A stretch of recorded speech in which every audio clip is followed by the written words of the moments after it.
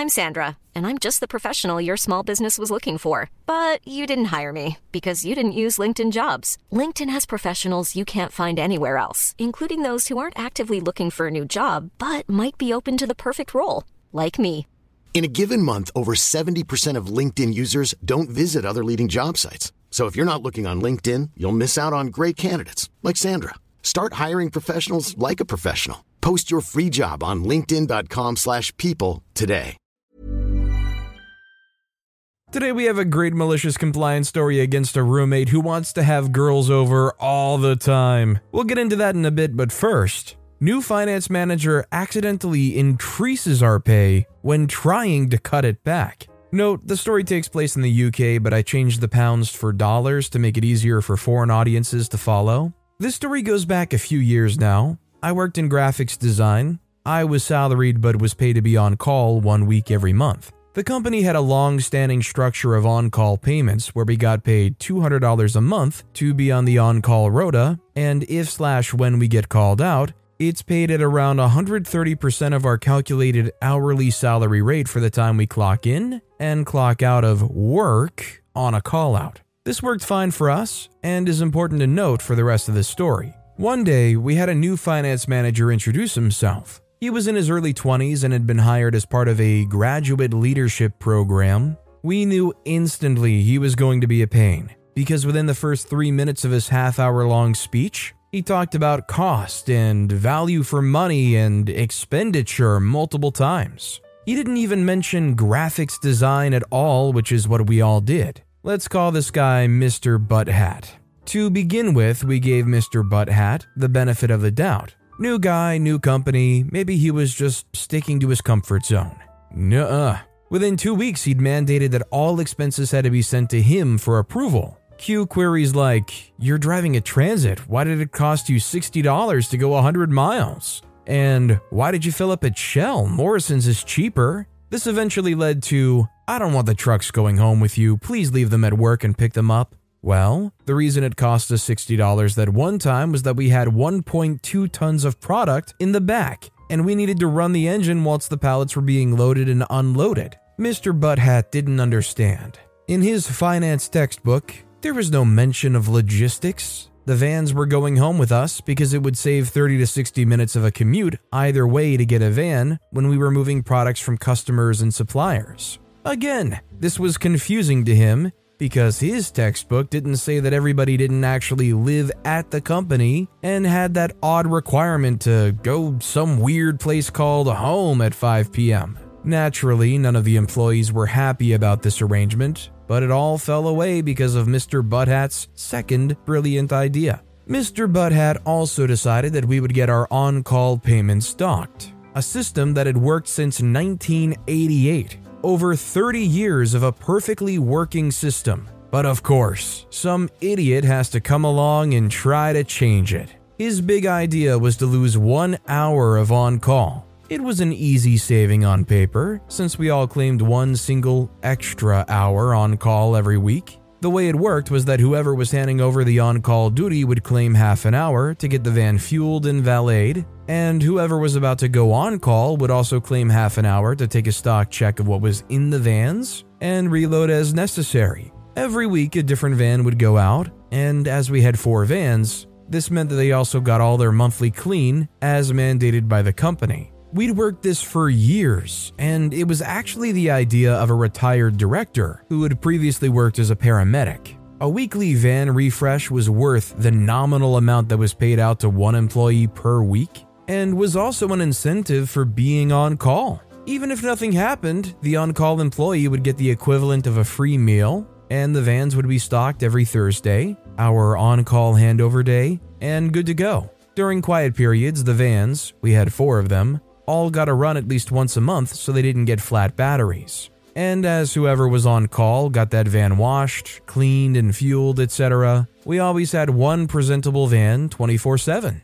Anyway, back to Mr. Butthead. So when everybody heard that they were losing an hour of on-call pay because it's our job to make sure we're ready no matter what, there were a lot of questions asked. Our senior finance manager doubled down. Having been Mr. Butthead's referral into the company, he agreed saying, You all drive, pick the van up from work, you can load it in company time whilst you're here. You have gate codes, so if you're on call, you'll need to take a van from your place of work. Sure, Dumbo. Time for some malicious compliance. Coincidentally, the next 6 weeks were very busy on call. As mentioned, Mr. Butthead's textbook didn't cover how people don't live at the office. So instead of taking a van home and being ready to go at 3 a.m. when the overnight press has our samples ready, or our client has just published their final design markup that they want reviewed and on the machines for 6 a.m., or, most commonly, having to drive to an event with some extra flyers, bags, lanyards, etc. because the client was overbooked, we were spending anywhere between 30 to 90 minutes commuting to the office to pick up a van, driving to wherever the issue was, sometimes it was directly back via the on-call employee's house, and then the same time back. Whilst we weren't paid fuel mileage for driving to work for our normal hours, we were given the standard 40 cents a mile when we had to drive our own cars outside of working hours. If we couldn't or didn't want to drive, for example, the spouse needs the car in the morning for the school run, insurance doesn't cover driving after 11 p.m., car needs a service, etc., the company would pay for a taxi. If we were driving one of the vans, we weren't paid mileage, just our standard on-call payment. Life is full of what-ifs, some awesome, like what if AI could fold your laundry? And some, well, less awesome, like what if you have unexpected medical costs? United Healthcare can help get you covered with Health Protector Guard fixed indemnity insurance plans. They supplement your primary plan to help you manage out-of-pocket costs. No deductibles, no enrollment periods, and especially no more what-ifs. Visit uh1.com to find the Health Protector Guard plan for you. Life is full of what-ifs, some awesome, like what if AI could fold your laundry? And some, well, less awesome, like what if you have unexpected medical costs? United Healthcare can help get you covered with Health Protector Guard fixed indemnity insurance plans. They supplement your primary plan to help you manage out-of-pocket costs. No deductibles, no enrollment periods, and especially no more what-ifs. Visit uh1.com to find the Health Protector Guard plan for you. Mr. Butthead very quickly went from our enemy to our best friend when we realized we'd be getting paid significantly more to drive to the office, pick up the van, and then head to wherever we needed to go. Plus, after the job, coming back to the office and then driving home again. One of my colleagues lived about 60 miles away from the office, and on one occasion where he'd had 9 call-outs in 1 week, each time having to drive to the office and back, he'd effectively doubled what he'd been paid weekly. We realized that this was costing the company money, but hey, them's the rules. So we happily kept up this new routine. The extra driving was a bit of pain, but the knowledge that we were getting paid extra for it made it a very easy rule to follow. Mr. Butthead probably realized that, as we weren't complaining, something must be wrong. He checked and was shocked to find out that his massive saving of about $250 a month, 4 times 1 hour on call payments, was instead leading to about $500 of extra monthly mileage payments and an extra $1,000 in monthly on-call payments. Not to mention that customers were complaining that what was a 20-minute response time was now about an hour, and one customer had noticed that one of the on-call employees would drive past their facility in his car, only to come back 40 minutes later with a van. Then, 40 minutes after he'd left, they saw him driving back the way he came in his car. We'd initially complained about this for a while, but it fell on deaf ears. As soon as our company director heard complaints from the customers, though, time for action. Suddenly, we were allowed to take the vans home again. Our on-call handover was reinstated. Mr. Butthead was moved out of our team. I was naive. I still am, to be honest. So I thought this was fine.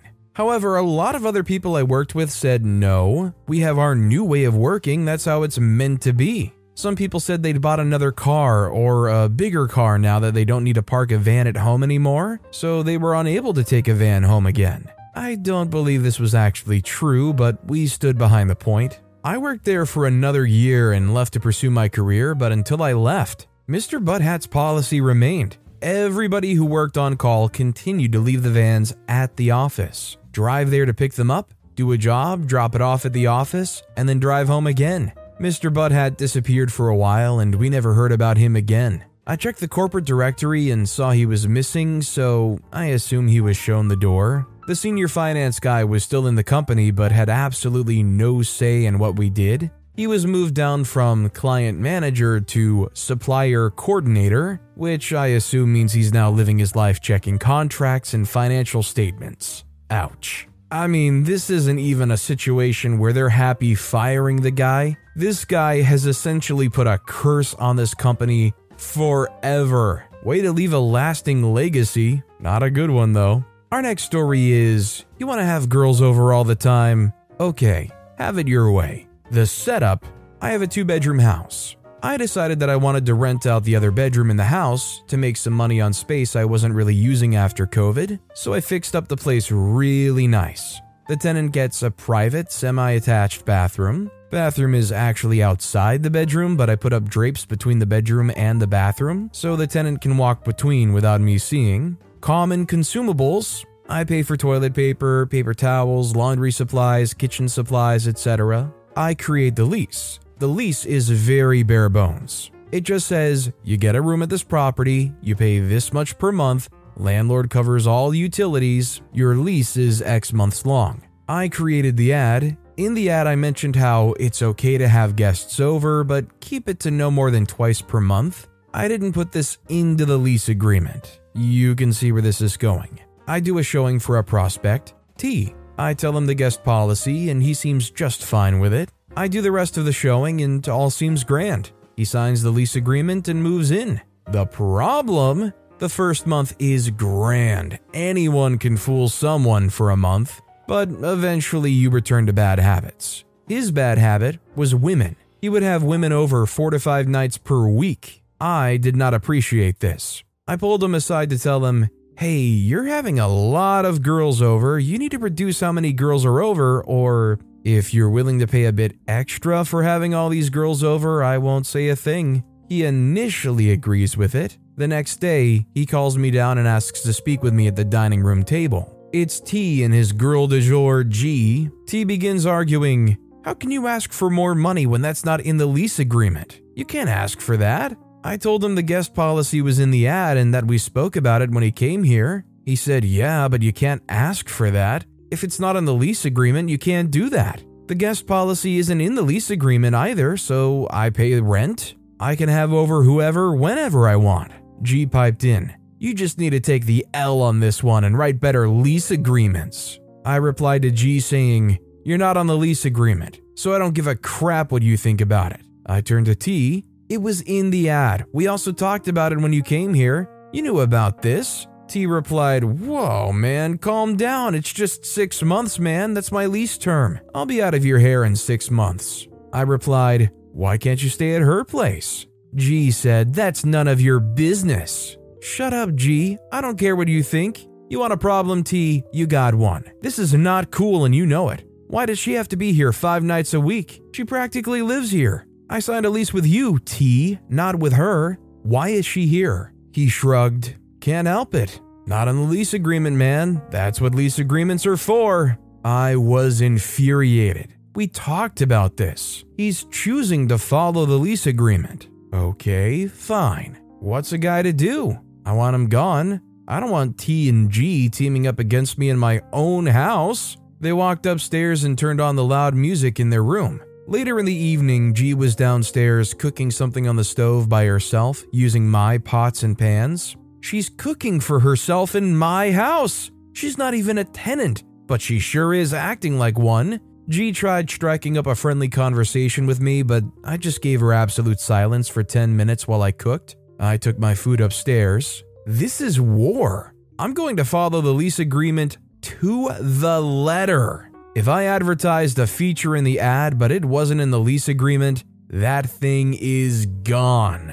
The compliance, every day I took something away. I first started by removing all the common consumables from the house. He texted me later saying, man, you removed all the consumables? You need to come down on the rent. I replied, not on the lease agreement. He said, it don't gotta be like this. I removed the drapes between his room and the private bathroom. I took away the chairs for the dining room table. I then shut off the clothes washer and dryer, circuit breakers were in my room, and taped up the location of a local laundromat. I also became an absolutely filthy roommate. I didn't clean anything, I left bags of garbage wherever I felt like. I never cleaned up the kitchen and left the sink full of dishes. Please, man, can you clean up?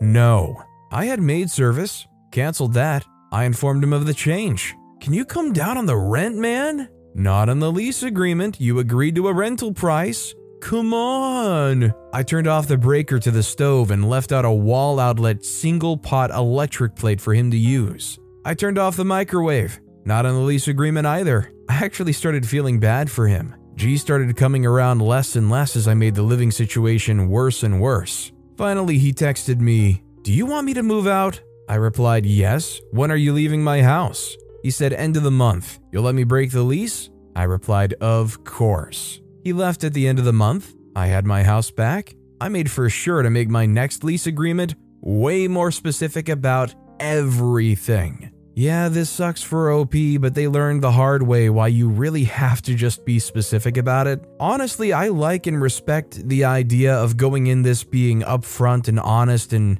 hoping that there's just a common understanding of decency. But as soon as you let someone in, it's not surprising that sooner or later you're going to find somebody that tries to abuse that and maliciously comply with the lease agreement. But with that being said, that's all the time we have for today. Now, if you want to hear another absolutely awesome malicious compliance story, check out that video on the left. Or if you missed my latest video, check out that video on the right. That said, I'll see you all next time with some more stories.